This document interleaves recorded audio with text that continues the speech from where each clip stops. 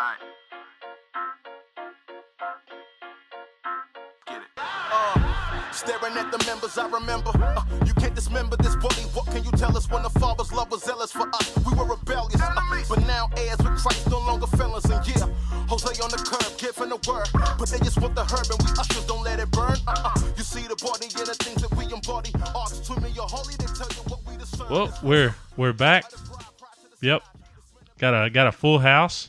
Isn't that right, Joy? Joy's in the building. Full house. Full house. Maybe not a full house. There's three of us. Also got Reese Shirey. Did I say that right? Shirey. Yep. Should have stopped the first time. Yep. In the building with us, going to help co-host on this episode, and hopefully maybe if he enjoys it some more in the future. So got a lot to talk about. First of all, I want to thank Red Letter Clothing again for supporting us. And that is redletterclo.com. I've been saying it wrong, yeah. So the owner of the company, probably one of the nicest guys I've ever met. Super nice guy. Really nice when he told me that I'd been saying it wrong for a year now. So I'd like to apologize for it's not Red Letter Clo, it is redletterclo.com is how you say it. Yeah. Yeah. So make sure both of y'all, when you talk, you speak into the microphones so that we can pick you up well. Right. Yep. Yeah.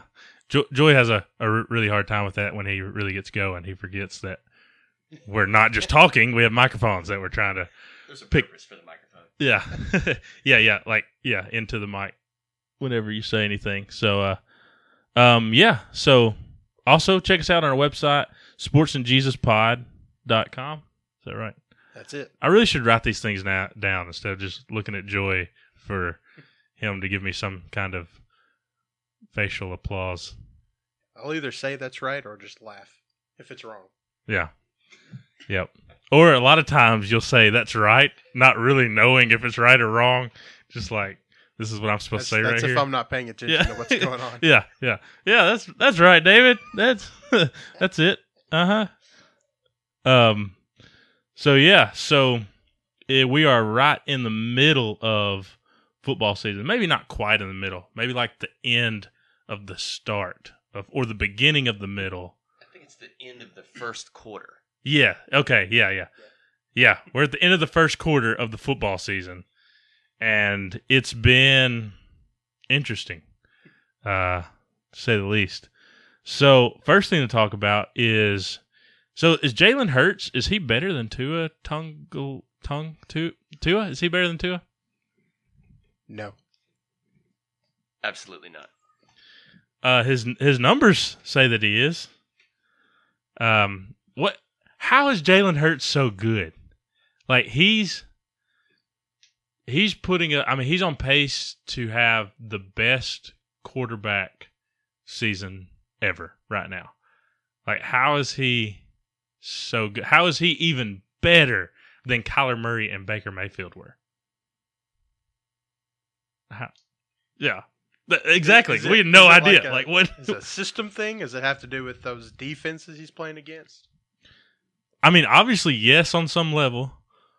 But you look at like Kyler Murray and Baker Mayfield, like they both played well in the pros. I mean, so they're both seem to be good quarterbacks, anyways. And I just don't understand because the system is obviously there's something to do with that system in Oklahoma. Like it's producing potentially. I mean, let's just go ahead and give the Heisman to Jalen. So 3 Heisman trophies in a row. It's produced, but also, I mean, Alabama's system isn't bad. Like they've got probably the best wide receiving. That was receiver and receiving put together.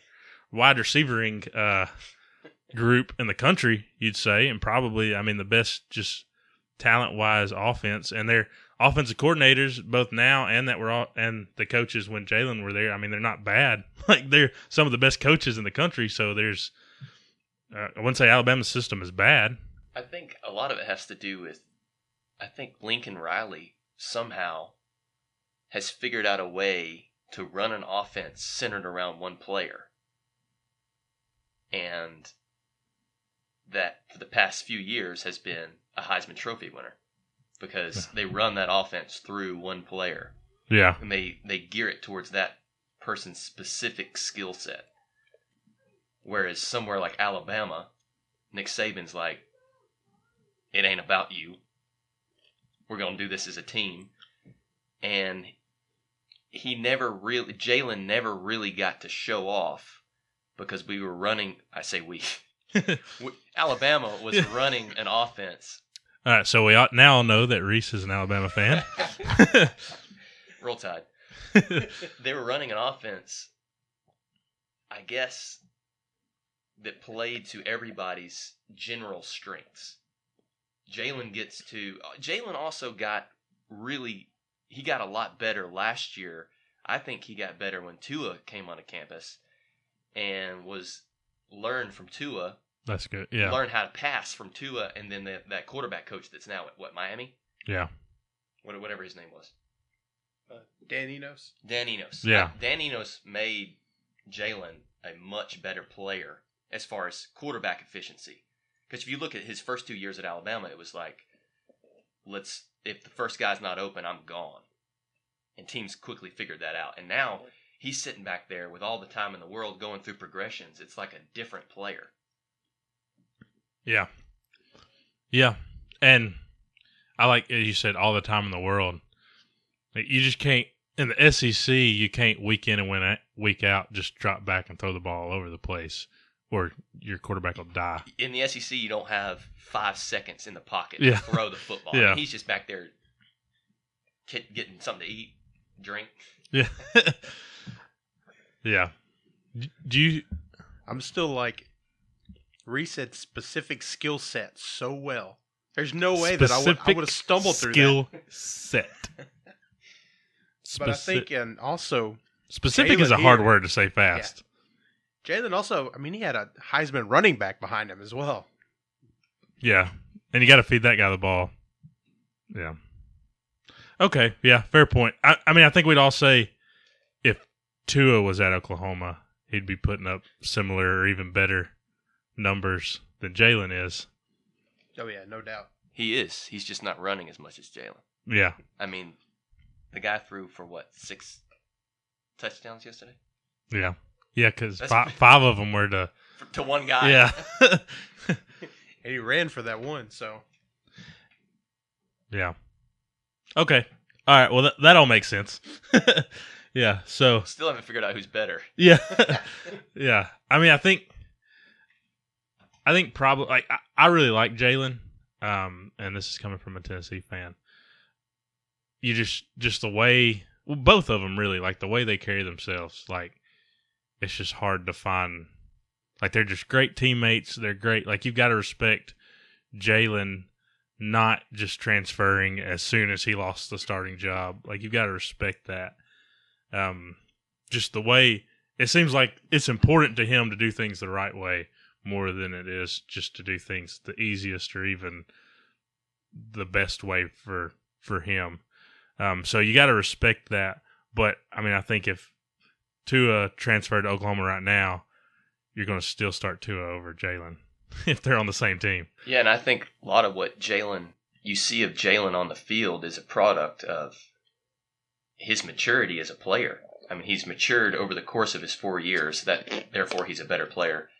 But also just his patience and maturity to stay at Alabama and learn there under Dan Enos, Nick Saban, and alongside Tua, who was a superior passer at that time. Yeah. He learned a lot from every one of those people, and now he's reaping the rewards of basically patience. Stumbled over that one. Patience. Not as good as specific. Yeah. Yeah. And I don't know. He's really it's his story as a player is you can't. I mean, you couldn't write a better story. Yeah. And it's totally set up for them Well, to play Alabama in the playoff, right? You could write a better story called Rudy. But that's it. That's the only better story. Confession, never seen it. What? Ooh. All right. So we're going to pause this podcast right now and go watch Rudy. Have you seen the new commercials with him where he's like wants to be Colonel like Sanders or something? it's great. So while we're on the topic of Alabama, I was going to do this earlier but forgot. If you haven't heard our last episode, it's really cool, especially if you're an Alabama fan. We interview Keaton Anderson, that was a safety and special teams player and linebacker at one point at Alabama. I think he started in the SEC championship game last year. Good guy, friend of the podcast.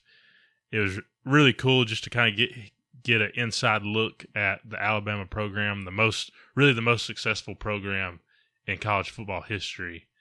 Just to kind of see some of the things from a player's perspective that makes it so great.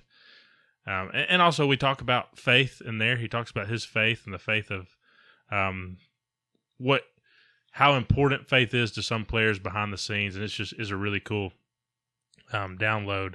So although there's probably more of you that are listening to this episode because you listened to that one than that haven't listened to that one. So we'd like to thank you if that was your first episode. Welcome to Sports and Jesus now. So this is how it works most of the time when we're not doing interviews. Go ahead and rate and review, but only if it's all positive. Yeah, only positive If it's reviews. negative, 5 send stars. an email to sportsandjesus@gmail.com. Yeah, and we'll delete it. yeah. We will take your negative feedback and probably not do anything about it. But well, it's according to what it is. But anyway. So yeah, go check that episode out. And so we decided Jalen's better than Tua, right? I think we need like a soundboard. Something there. Nope, that's not. Nope. Close. Wait, I got it. That'll do. Okay, yeah, that'll work. All right.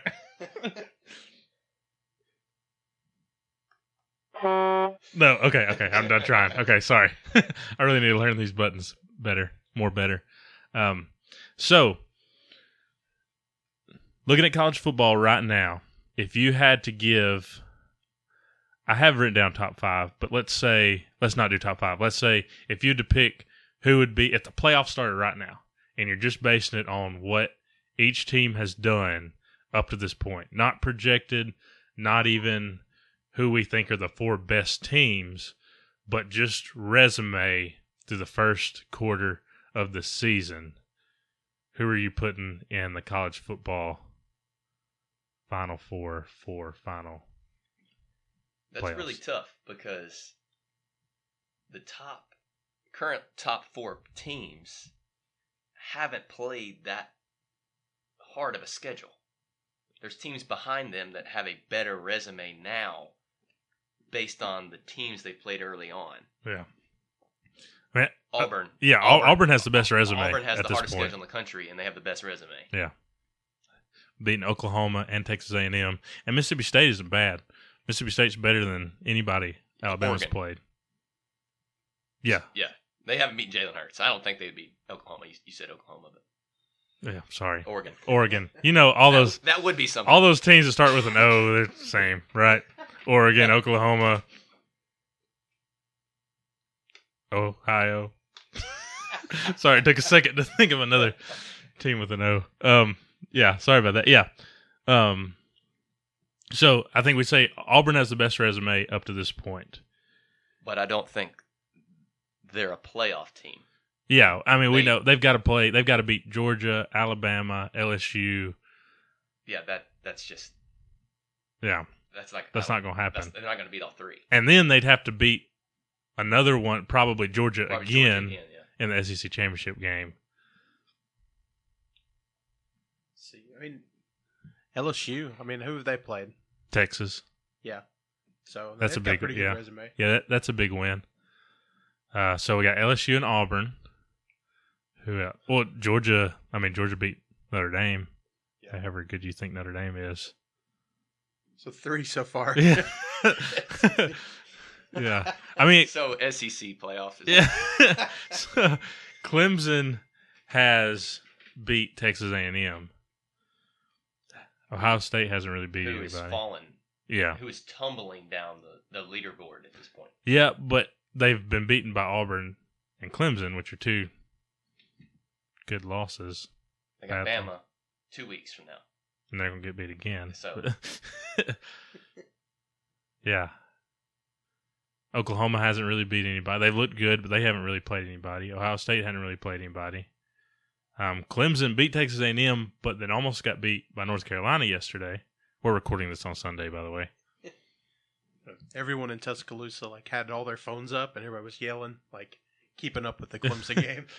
Okay, so we've got Auburn, LSU, who's other Georgia, and Kansas City, the Chiefs. So that's our four, and the Patriots. That's our four, and the Duke men's basketball team. It's a really tough question. And Manchester City. Now you're just naming really good teams across the world. And the Yankees. Chelsea. Oh. They're not very good. I'll put mine out there. I think Alabama,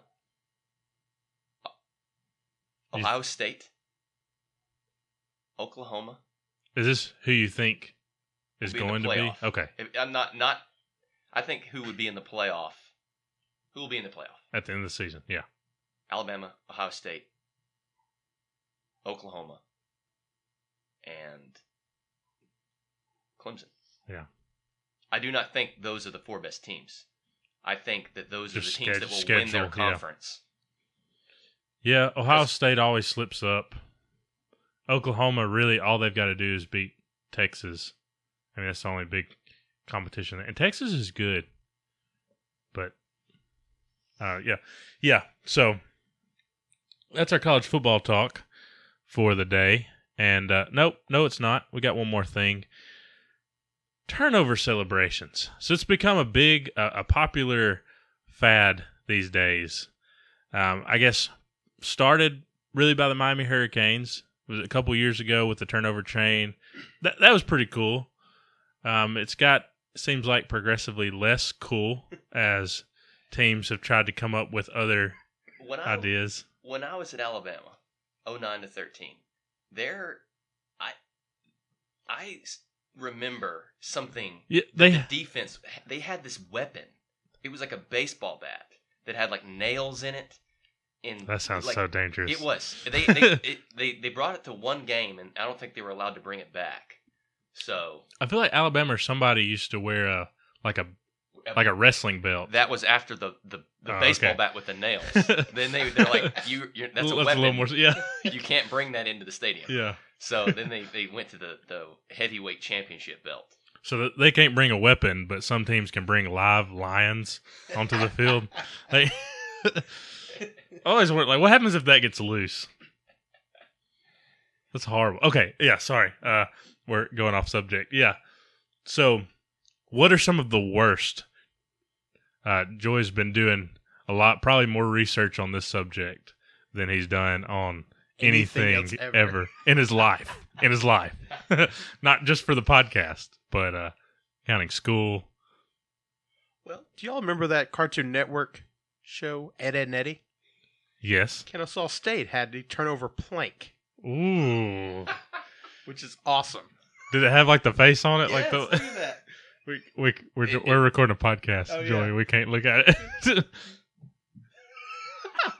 Okay. What else you got?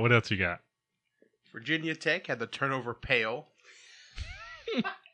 Do they wear it on their head? No, you're just carrying it like a purse. I got an interception. Here's a pail. Let's see. Here's a turnover oar, for a canoe.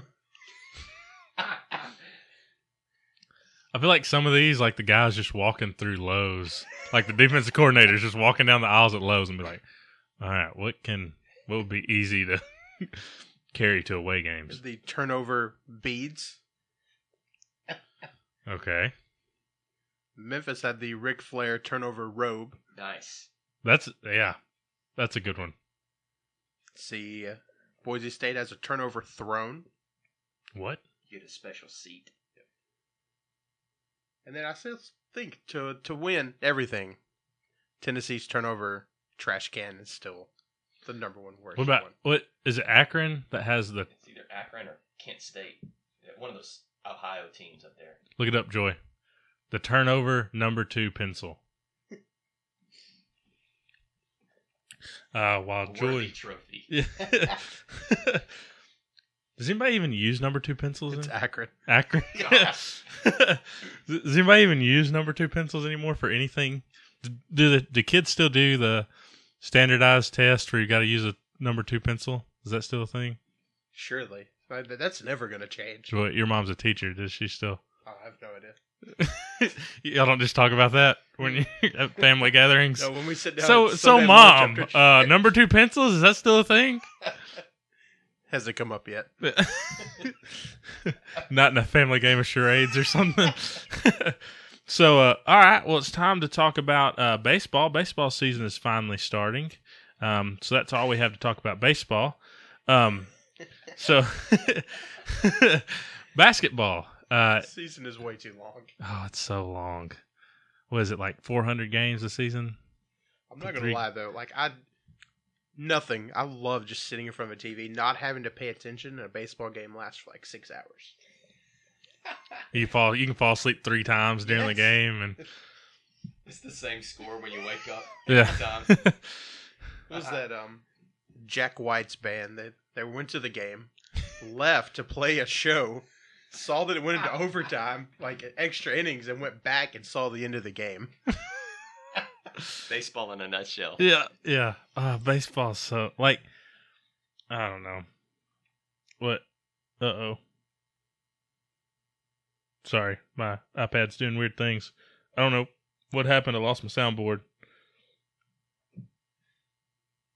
Anyway, so basketball, LaMelo Ball, if you're not familiar with him, that's the younger brother of Lonzo Ball and youngest child of LeVar Big Baller Ball. And he has probably, what am I trying to say? He probably has had the worst, I guess, out of the family, worst pathway to the NBA, the hardest, most difficult. That's what I'm trying to say. Yeah, that was real bad, guys. That was real bad. That's one way to say it. And y'all started looking at me, and it started getting worse. And he's the worstest of the difficulties in his time of things. Yeah. So, LeVar Ball, I feel like his antics have done the most damage to the youngest son. Oh, yeah. Guy's a clown. Yeah. What's the Bible say about those tearing the house down around him, basically? This is what he's doing with. I feel like he's just tearing his own house down. Yeah. It's just a constant state of dumpster fire. Absolutely. And I think because of that, because of the mess that comes with the Ball brothers,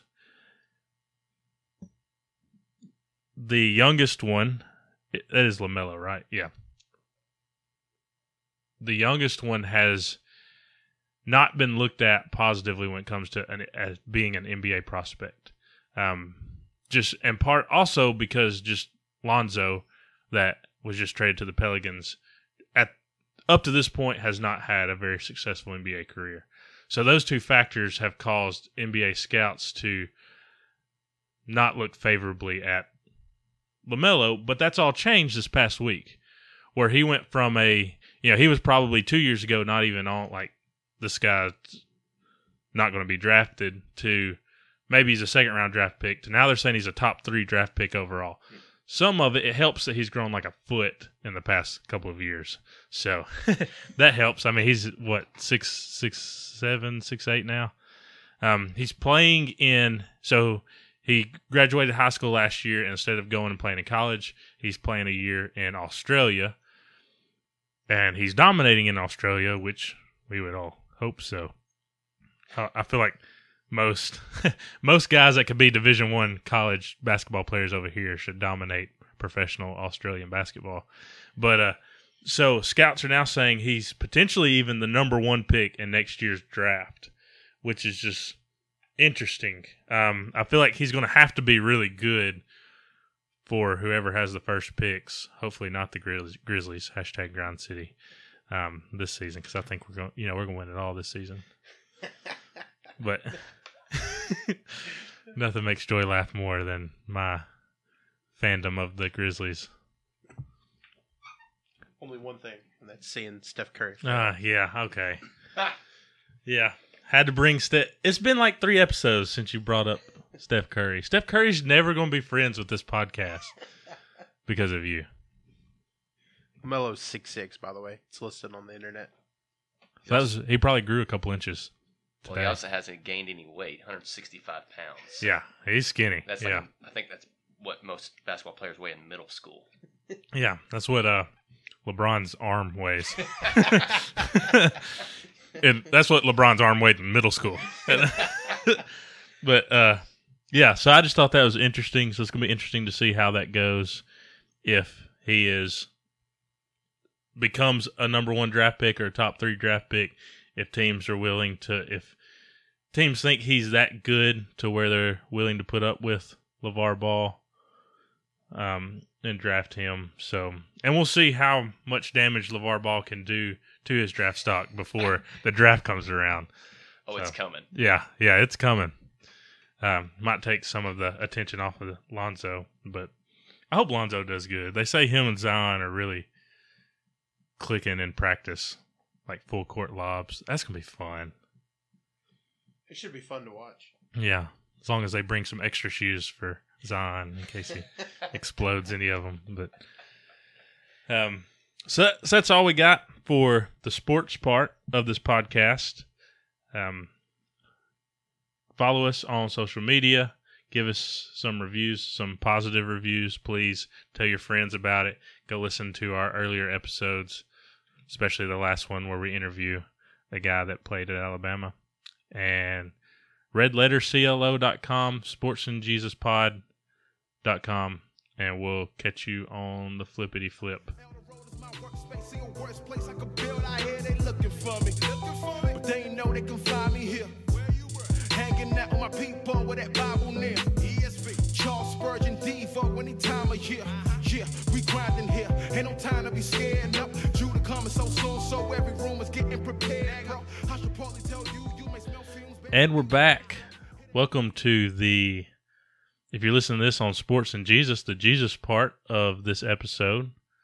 If you're listening to Live as Christ podcast, it's the only part of this episode. But this episode is brought to you by Red Letter Clothing, redletterclo.com. Also, go check us out on sportsandjesuspod.com. So today we want to talk about, this was a request from Joy. So he's really excited. He's done a lot of research for this. Not quite as much research as he did on the turnover pencils and planks and pails. Plank is still my favorite. Yeah. But we want to talk about Christian humility and how important it is, what it looks like, really what it means. But first of all, before we get started, Joy, do you want to share what's been going on that kind of made you, I guess, drew your attention to this subject and made you want to talk about this? Yeah, well, I've been kind of just following through different sports things I listen to throughout the week, all the stuff going on with Antonio Brown, and just how he's been such a good example of how just, the Bible talks about that, the pride will bring you down, make you fall. Can't think of how it goes. How's it go? Bring it down, make you fall. Anyway, yeah. We could write a song. That could be a I song. think that's how it goes. Yeah. Yeah. So that just kind Hey, of... if it's a Hillsong song, that's all the lyrics we need. Yeah, that's right. So that's just kind of what... We don't even have to say Jesus. Sorry. I'm sorry. For those of you that like Hillsong, I apologize for that shot. They have a couple good songs. From the 90s. Yeah. They haven't in a while, but at one point they had a couple good songs. I'm sorry. Okay, I apologize. Yeah. So Antonio Brown has been a great example of the opposite of what humility is. And kind of before we move on, I want to explain something.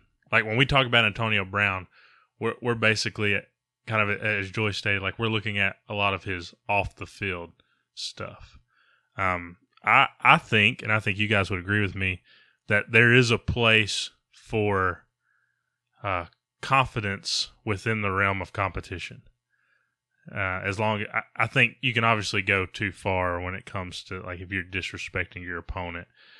But I think I'm okay with being confident in something you've worked hard at, or I'm okay with even talking trash to an extent if it's to get in your opponent's head or, you know, to pump yourself up or whatever. Like I'm okay with that.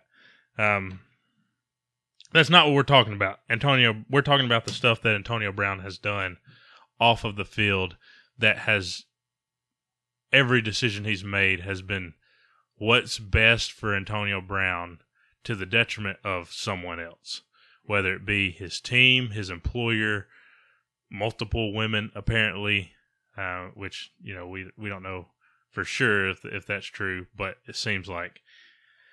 So that's what we're talking about when we talk about pride and when we're talking about humility when referencing Antonio Brown. We think it's his prideful actions outside of the realm of football or competition that we have a problem with. And the fact that he froze his feet because he wore wet socks and all you have to do is just look at his Twitter to see what we're talking about. Yeah, it's just all about him. So yeah, I'll say just specific. What kind of got me thinking? You about just said this. specific pretty good too. Nice. Good job. Nice. I've been practicing in my head. Can you really practice saying things well in your head? Yeah, try it. Because I say calculary really well in my head, but my mouth just can't say calculary.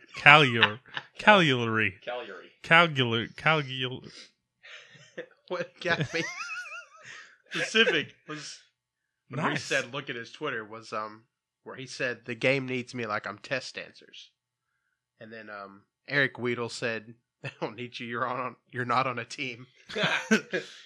And then Eric Weedle said, I think it's well. "AB." It is Weddle. Sorry, Eric. He said, If you're listening. "When are you going to learn that it isn't about you? Never was and never will be. Got a game to get ready for. Good luck." Yeah. So, yeah. Pride and humility. So, Joy, can you read us the Webster's or the Google definition of humility? So, this would basically, we do this a lot.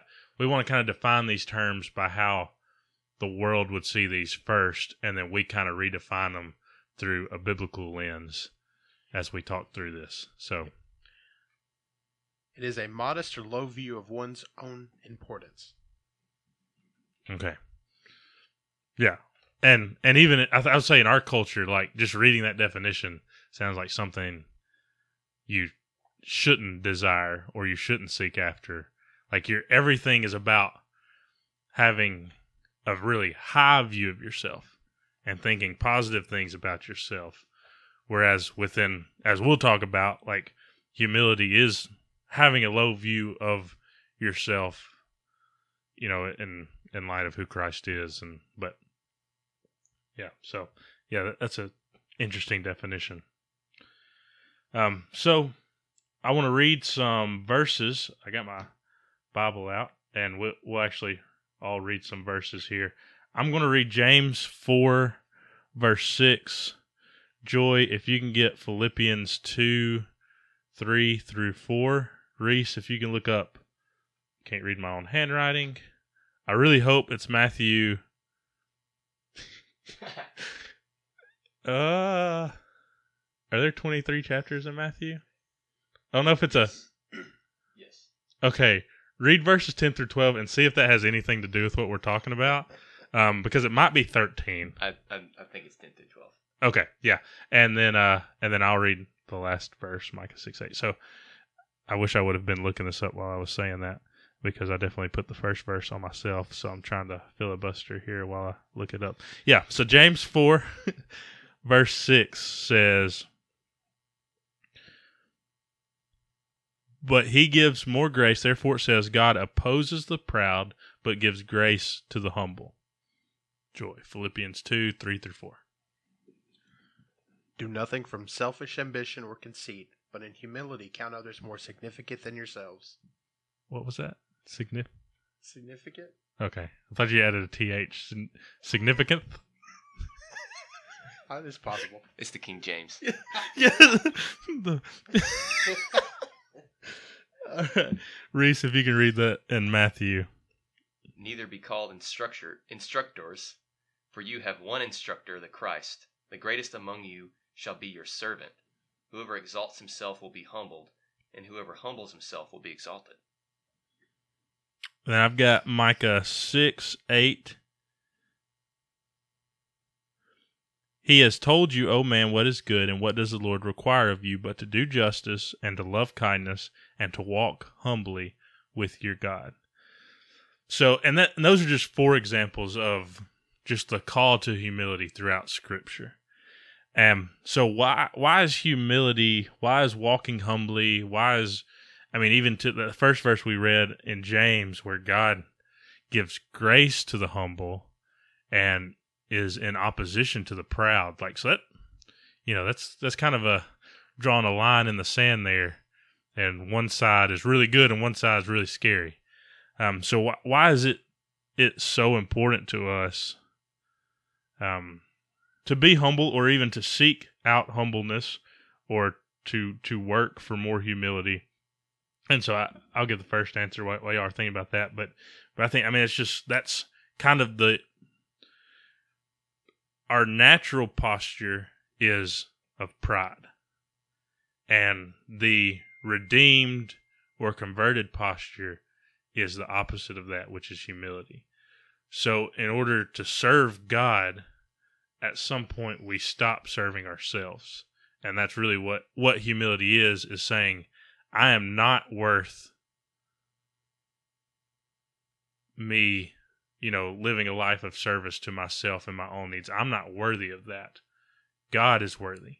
So I'm going to decide, I'm going to actively follow him and his ways instead of me and what I think is best. If y'all like to add anything to that.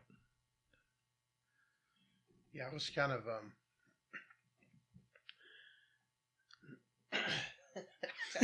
we need a cough button. Just say cough button. I think it's just naturally, because Jesus said when he came to serve, not to be served. And so I think just as Christ imitators, that's just naturally what we should be doing. Yeah. Strive to be.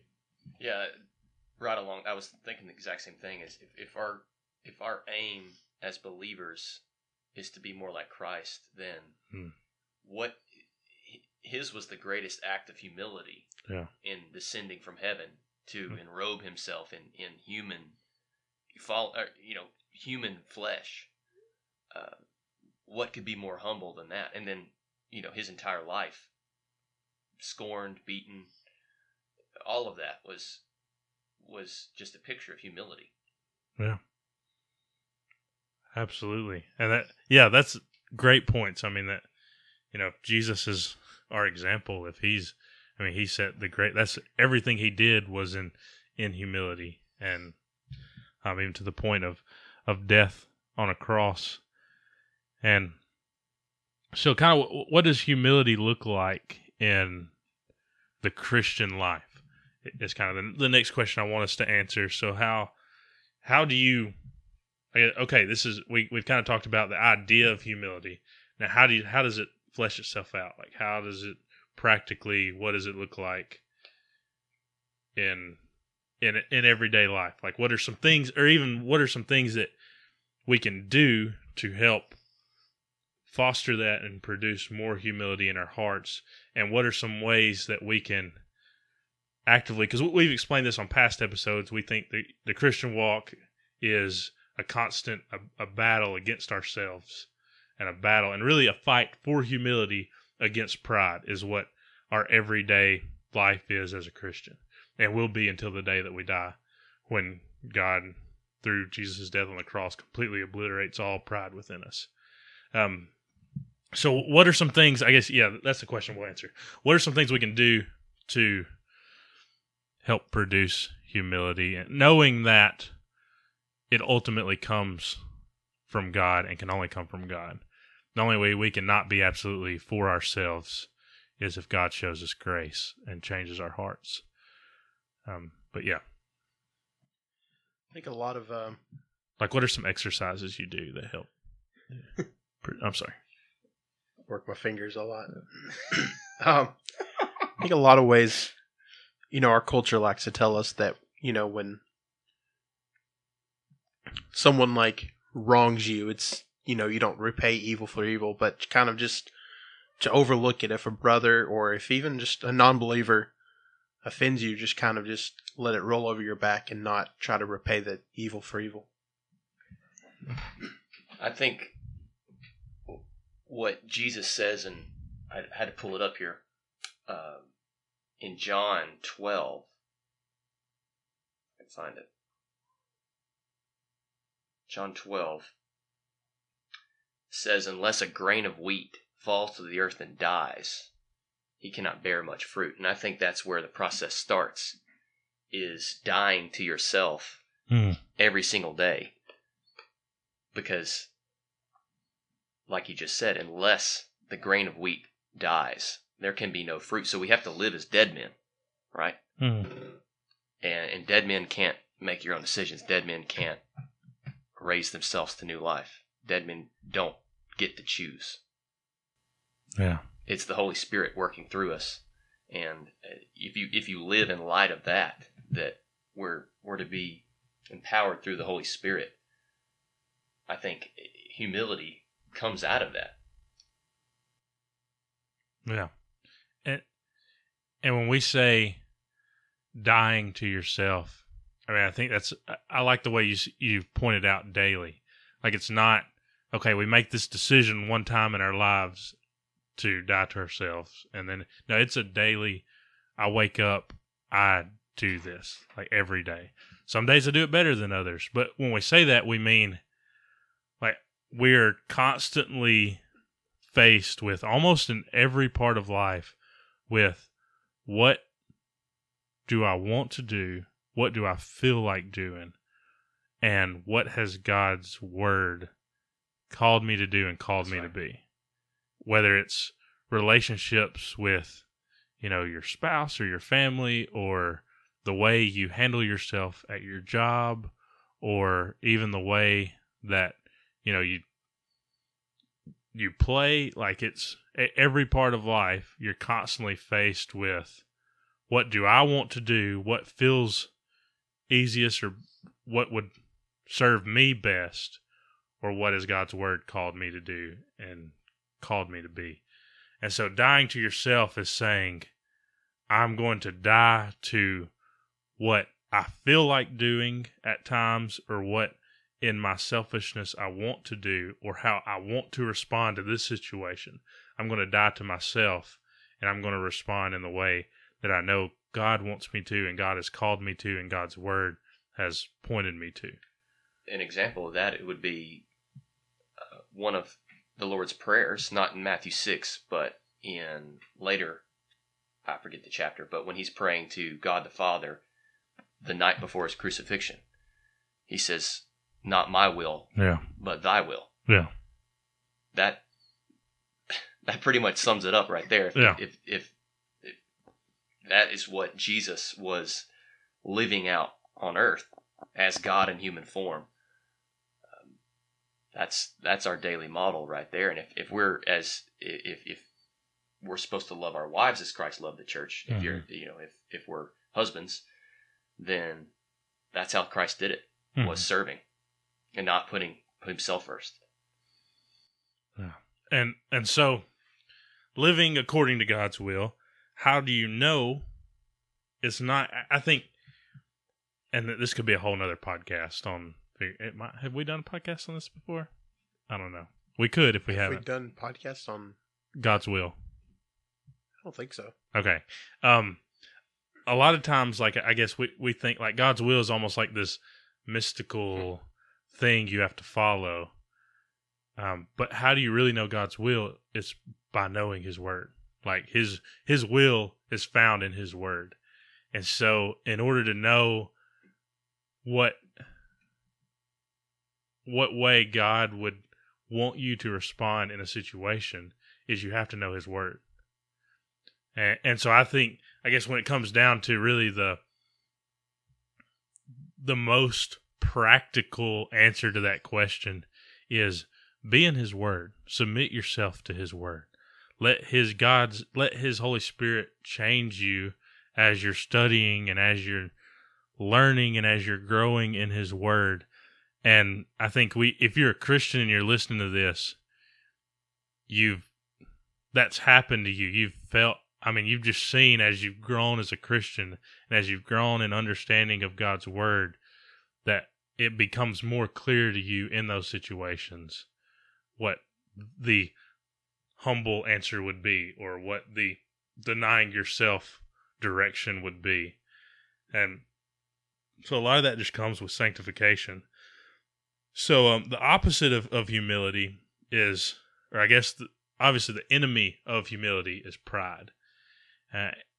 Even to the extent that I think almost the root of all sin is pride on some level. Is you're not denying yourself. You're choosing yourself. You're picking yourself. You're saying, and by doing that, I mean, no matter what sin it is, whether it's a sin of, you look at any of the 10 Commandments or whatever, like it's all choosing yourself and what you think satisfies you over Jesus and what really satisfies you. And it's saying that, God, I know you want this, but deep down, I think I know what's best for me better than you do.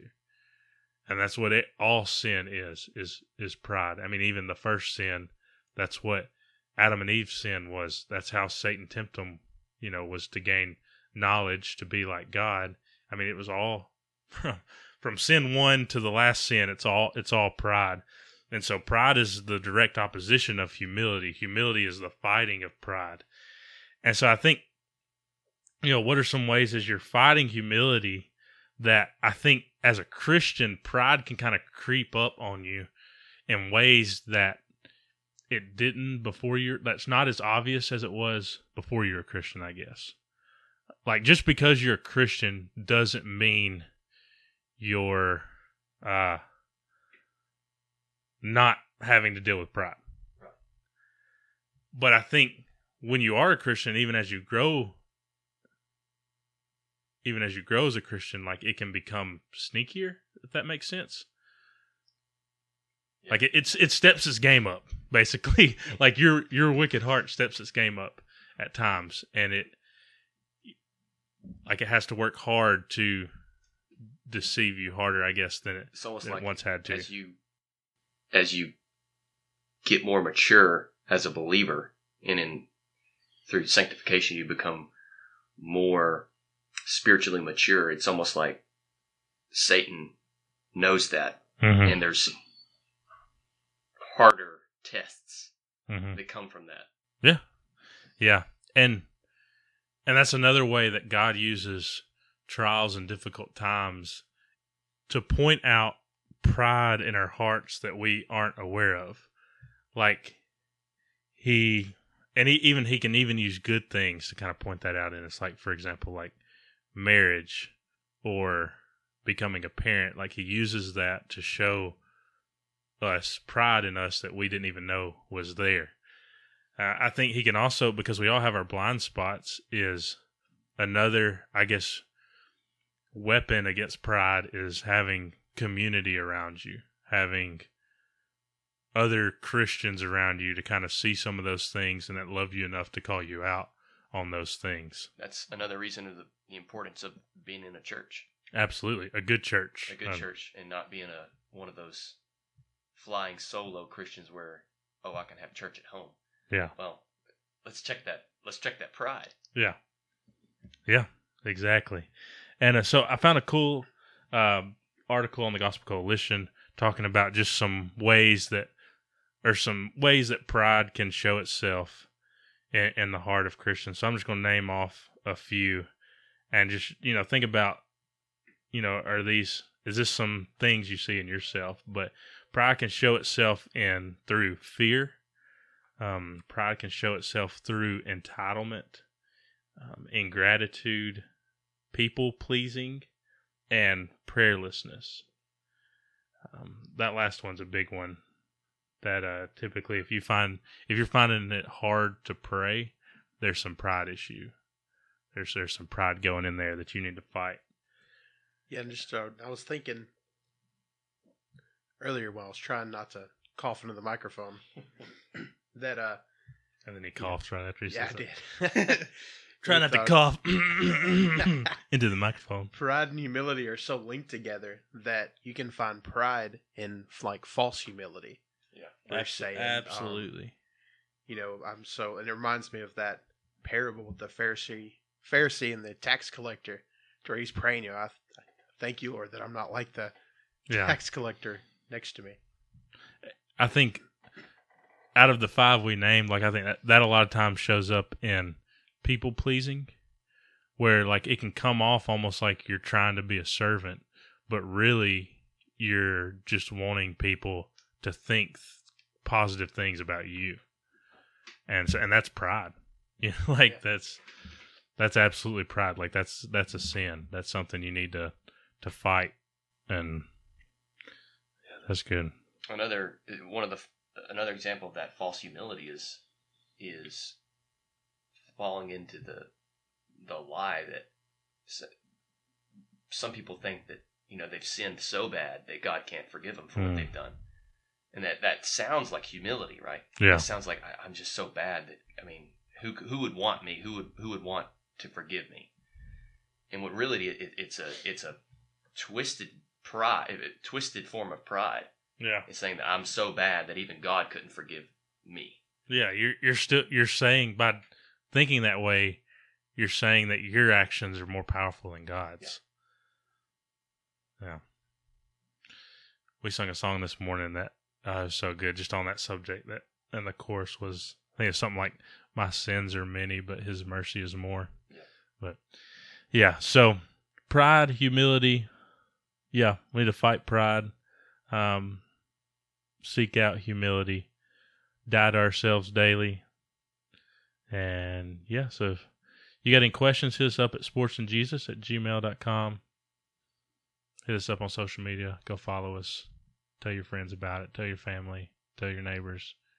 Tell your dog. Your dog. Tell the person behind you in the Walmart line. Eric Weddle. Yeah, yeah. Somebody tell Eric Weddle. Give a shout out. Yeah. All right. We'll see y'all later. Flippity flip. The only way to the true God, all is for the stray, leaving fools blind. The truth lies, no it's bait, seeing viewed minds. We sheep going through the gate, that's the true sign. That we know the resurrection in life, the light of the world, He came, show strength in His might. This message is plain, this Jane, get the letters precise. These are the I am saying, show definite height. We know a Savior who's God.